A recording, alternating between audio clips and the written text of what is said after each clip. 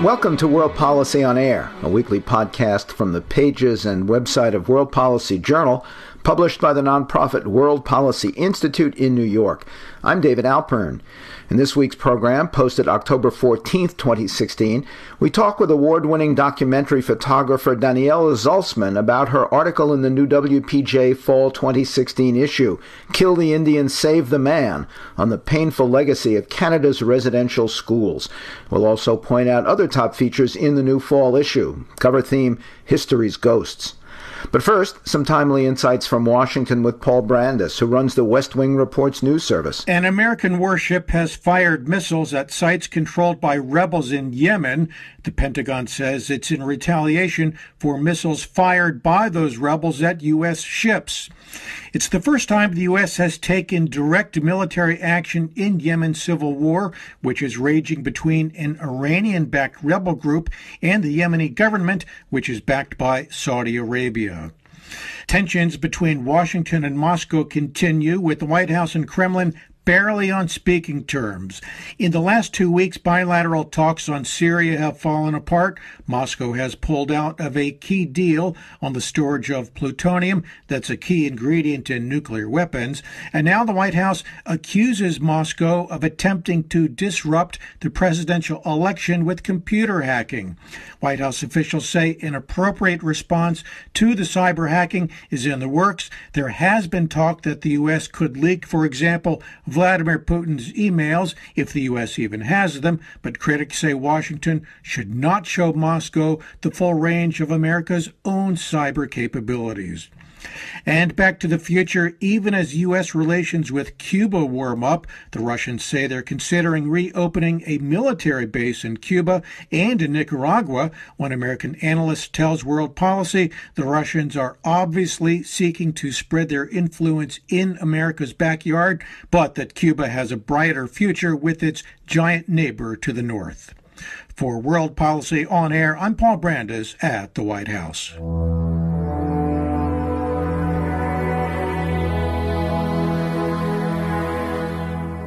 You're listening to World Policy on Air. Now this. That's where a lot of my whole life really started to change. Because I got strapped, I got beaten up for speaking my own native tongue. I even had my tongue pulled out and pinched, My strongest memory there is when the little girl died beside me. She must have been about 6. I was scared why the parents were not there. That's what I was scared about. And I knew they wouldn't feel comfortable for not being there when their daughter is dying. They were never notified. 2 survivors of Canada's now notorious Indian residential schools in last year's CBC TV report, Stolen Children.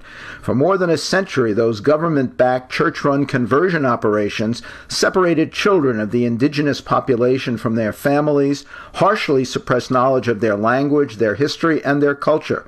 So harshly that thousands actually died, while others bore the burden of physical, emotional, and sexual abuse. 20 years after the last of these evil institutions closed, and more than a year after a 7-year Truth and Reconciliation Commission investigation, relatively few of that panel's 94 recommendations have taken effect or even been fully implemented, reports award-winning documentary photographer Daniela Zalcman. Her book on the tragedy, Signs of Your Identity, will be published in October by Photo Evidence. Meanwhile, Zalcman has contributed photos and an essay about it all to the new fall 2016 issue of World Policy Journal, History's Ghosts. The article is titled Kill the Indian, Save the Man, on the painful legacy of Canada's residential schools. And we talked about it recently for this podcast. Daniela Zalcman, welcome to World Policy on Air. Thank you so much, David. What first drew you to the sordid history of Canada's Indian residential schools? I first ended up in Canada in the fall of 2014. I was working on a story about how Indigenous Canadians have one of the fastest growing rates of HIV in the world. And that statistic had been shocking to me when I first read it. So I spent a month driving around British Columbia, Saskatchewan, and Ontario, interviewing HIV-positive First Nations people. And almost every single person I interviewed referenced having gone to something called residential school, which I'd never heard of. And once I started to read more, I quickly realized that this public health crisis, along with a host of other systemic issues, were part of the legacy of a much bigger story. What were the school's years of operation? How many Indian kids were involved, and how many are alive today? There were schools operating independently as early as the 1830s, but the beginning of regulated government involvement when the church and government began to collaborate essentially was in 1876 with an amendment to the Indian Act. The schools began closing gradually in the late 20th century, and the last school to close, which was called Gordon's, shut down in 1996. An estimated 150,000 children went through the residential school system, and about 80,000 of them are still alive today. Talk about the original mandate of these schools and how it relates to that phrase in the title of your article, "Kill the Indian, Save the Man." The mandate of these schools was coercive assimilation. There was this strong belief on the part of the government and the church that Indigenous culture and spirituality and language and identity were somehow wrong or heathen. And the purpose of the schools was to strip all of those things away and force children to grow up speaking English, going to church, believing that Western culture was in every measurable way superior. The phrase itself, "Kill the Indian, Save the Man," actually came from Richard Henry Pratt, who was an American Army officer. He founded the first Indian boarding school in the United States, Carlisle Indian School, in 1879, and that school became the model for coercive assimilation boarding schools in both the U.S. and Canada. Well, you mentioned the United States. To be fair, we should note that these and similar torture transformations were not limited to Canada. Where else could they be found? Pretty much anywhere an Indigenous population has come into contact with settler colonialism, these schools have appeared. They were uniformly present throughout the former British Empire in the U.S., Canada, Australia, and New Zealand. The Norwegians sent the Sami to assimilation schools. The Danes did the same to the Inuit in Greenland. They were present in the South Pacific, in Latin America, and East Africa. How many survivors of the Canadian schools did you meet to photograph and talk with? In Canada, I interviewed 45 people, primarily Cree tribal members who were living throughout Saskatchewan, but most of my work was focused on the province's capital in Regina. Describe two or three of your favorites among those pictured in the new WPJ issue, what they look like, what they said. The opening image is probably my personal favorite. His name is Mike Panay. He's photographed in profile wearing the cowboy hat that he wore every single time I ever saw him. And he spent 10 years continuously away from his family from the age of 6 to 16, and talks about how he wasn't even addressed by his name as a student in residential school. He was addressed by his number. He sadly passed away 2 months ago, but he was an incredible leader in his community, and he always spoke beautifully on the psychological and emotional legacy of residential schooling. He was maybe one of the first people to help me really understand what the intergenerational aspects really meant. And I'll read the quote from another survivor named Serafina Kay, who went to Capel Indian Residential School from 1974 to 1975, and she told me, "I was raped at school. He was an old man, the janitor, and I didn't tell anyone for decades because I thought people would judge me. The only person I ever told was my mother, who went to Muskowgan Residential School. All she said was that's how I was brought up, too."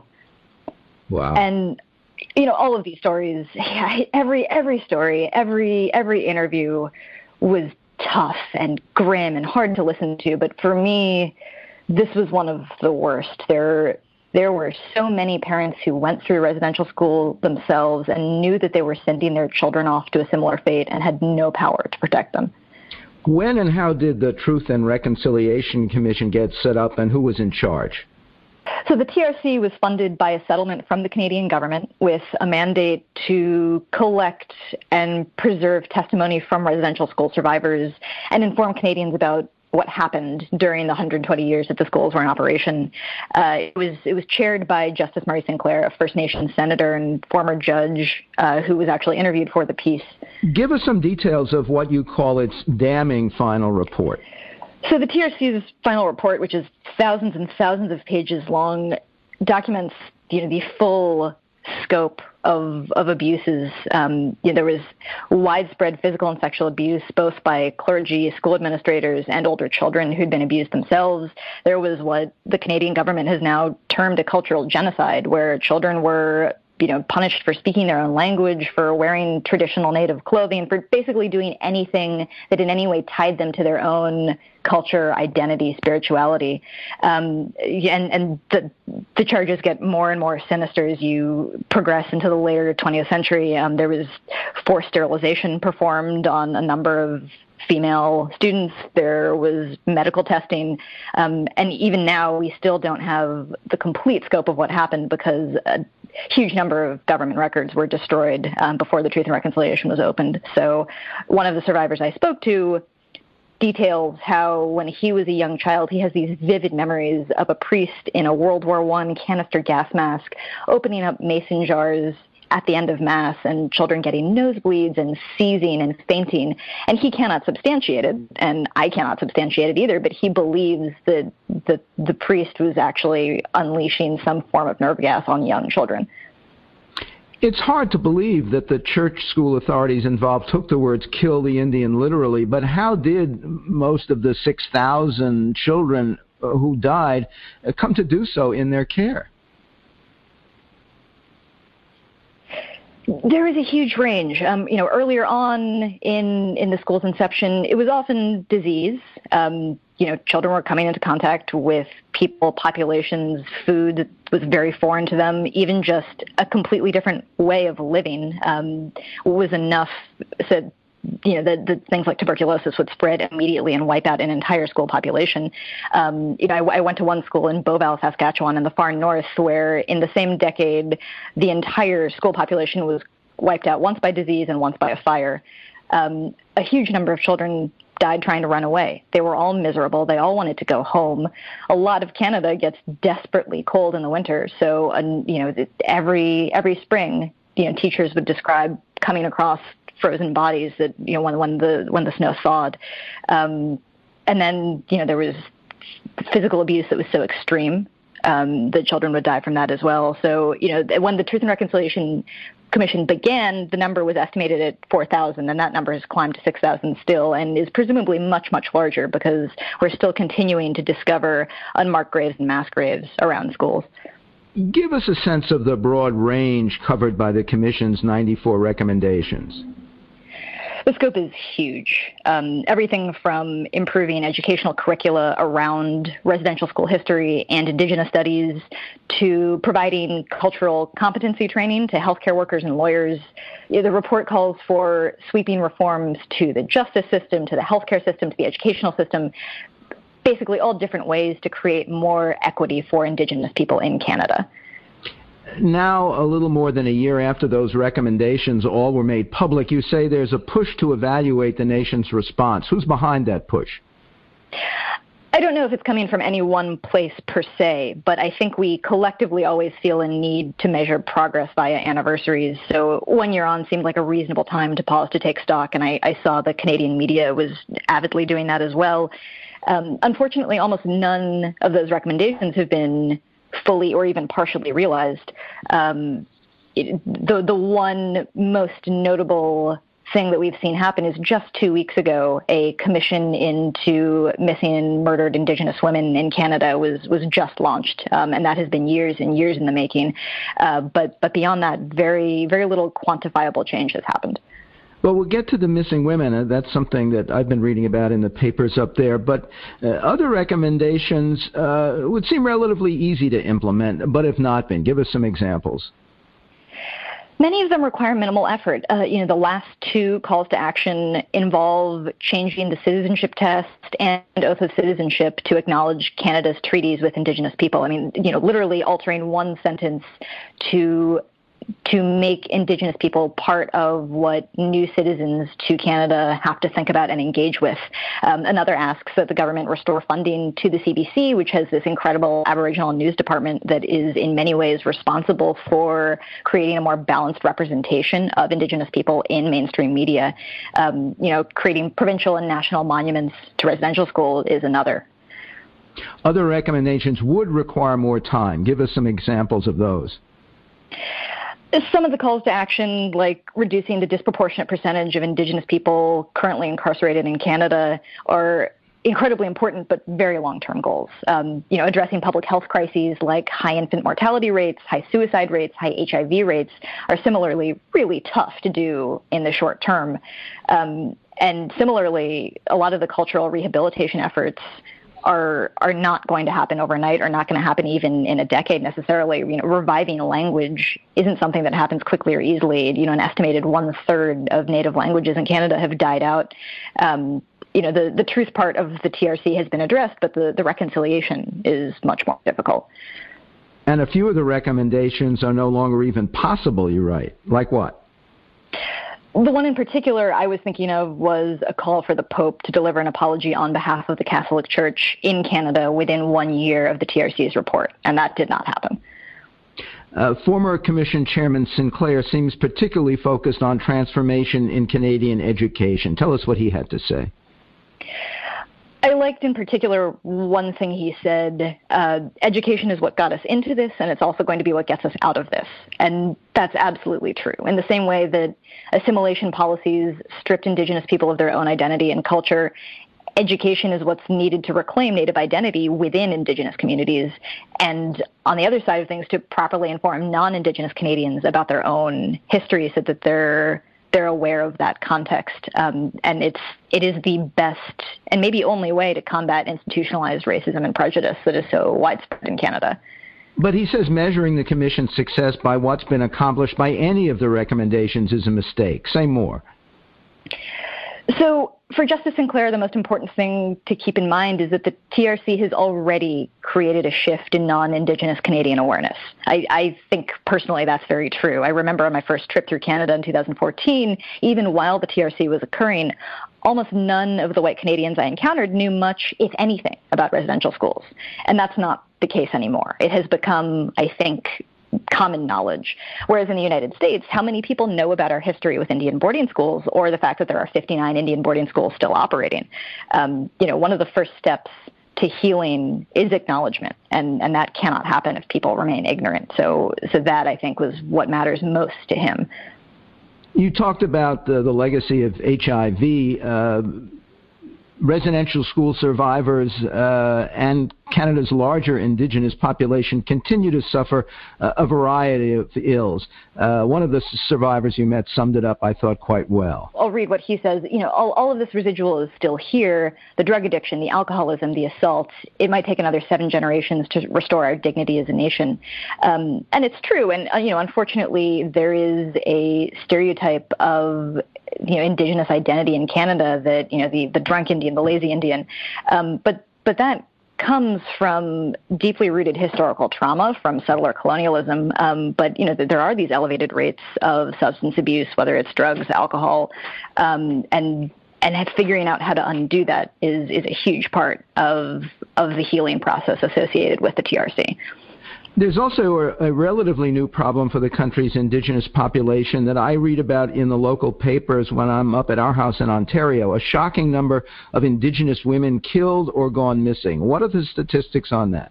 The Native Women's Association of Canada estimates that the figure is around 4,000 Indigenous women who have just disappeared since 1980. The figure varies dramatically, but they have concrete evidence, names, and I trust their figures. It is astonishing how little law enforcement has done to genuinely pursue many of these cases. Many of them are cold and will probably never be solved, and many of them are just hardly pursued at all. In particular, there's one highway in British Columbia that's become known as the Trail of the Highway of Tears, rather, not the Trail of Tears, where a disproportionate number of women who go hitchhiking because they don't have the money to afford transportation or cars and need to get from one place to the next have just disappeared.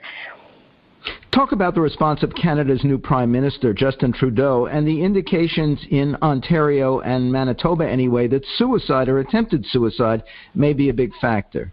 In many ways, I said that acknowledgement is a huge part of healing, and I think one of the most important things that Trudeau did when he assumed office was make a visible statement that he cared about the rights of Native people in Canada and that he was going to try to shift policies and attitudes. Unfortunately, I don't see a lot of concrete evidence that has happened. But at the very least, the fact that he has paid his respects to Indigenous communities throughout Canada and involved them in his own government is deeply important. In terms of suicide rates, the situation has gotten dire. There's one very remote First Nations reservation called Attawapiskat in Ontario. It's got about 1,500 residents, and earlier this year, 11 people tried to commit suicide in a single day. And I think the number the month prior was that almost 30 people had attempted suicide. You've got these small, remote reserves that were set up. People were relocated by the Canadian government to places where they could not get access to resources, where they're often very cut off from mainstream populations, don't have access to good infrastructure, don't have access to good education. Life becomes very, very tough. And so because of that, you see incredibly high rates of addiction, of depression, of suicide. You have a remarkable detail about people in that area walking around with box cutters and not for evil purposes. No, there's a CBC story that talks about how many of the adults in the community will walk around with a set of box cutters in their pocket because they're so terrified of coming across children who are attempting suicide by hanging. Are there indications that problems for the Indigenous have actually increased, or is the government and mainstream media merely taking more notice of these problems, especially the women gone missing, murdered, or otherwise dead? I think it's hard to say, because we are becoming collectively more aware of just how horrible these histories have been. But I think, honestly, the state of Indigenous affairs in Canada is as good as it's ever been since first contact with European settlers. There is a definite reclamation of identity. There is a return of a lot of ceremonies that up until shockingly late in Canadian history were criminalized. Things like powwows and other ceremonies were actually not legal. Those are all coming back. But at the same time, it is too down to media representation, and I think we're seeing improvements in representation. I think we're seeing more diverse journalists, which means that our coverage and perspective is diversifying as well. One of the survivors speaks quite eloquently about salvation in going back to Indigenous culture and ways of living. Talk about that. It's maybe impossible for me to understand as someone who is not Indigenous, and maybe difficult for anyone else who is not Indigenous to understand this. But I saw a direct correlation in the survivors I interviewed in people who had returned to their traditions and Indigenous spirituality, and people who'd been able to forgive and heal and move on from the trauma they suffered in residential school. And it's hard to say why that might be. There are certainly plenty of Indigenous people who have, in many ways, fully been assimilated into Western society and done very well. Whether or not that is a psychologically healthy thing to have happened to them without their consent, but I can absolutely say that seeing people who are going to sweat lodges, who are smudging, who are going to powwows, that return to something that is an inherent part of their people, their culture, their identity is a powerful healing force. And I have to believe that especially young people among the Indigenous are looking for a way to carry the special strengths of their culture forward into a modern context so they can be true to themselves and also be part of the larger unfolding history of their country and humanity. Well, so that's the real question in the story, and I don't know that anyone has an answer to that yet. Indigenous North Americans have been forced since day one of contact with European settlers to figure out how exactly to exist in two different worlds, and that's both incredibly difficult and incredibly psychologically jarring. And there may not, that we don't really have a similar ethnic parallel cultural parallel anywhere else. So, I don't know that there is a good answer to that, but it is happening. There is modernization, and particularly in young indigenous artists and creators, we're seeing ways that people can manage to walk that line. But that's what needs to be figured out. Daniela Zalcman, it's been a particular pleasure. Thank you so much, David. Daniela Zalcman, once a college intern on my former radio show, Newsweek On Air, is now an award-winning documentary photographer, I'm delighted to report. Her book on Canada's brutal Indian residential schools, Signs of Your Identity, will be published in October by Photo Evidence, supported by multiple grants from the Pulitzer Center on Crisis Reporting. Meanwhile, Zalcman has contributed the article titled Kill the Indian, Save the Man to the new fall 2016 issue of World Policy Journal, History's Ghosts.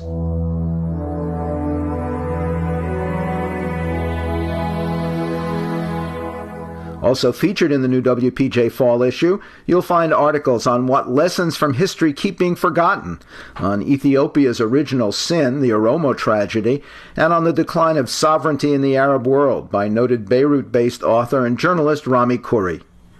World Policy On Air is a production of World Policy Journal at the nonprofit World Policy Institute in New York.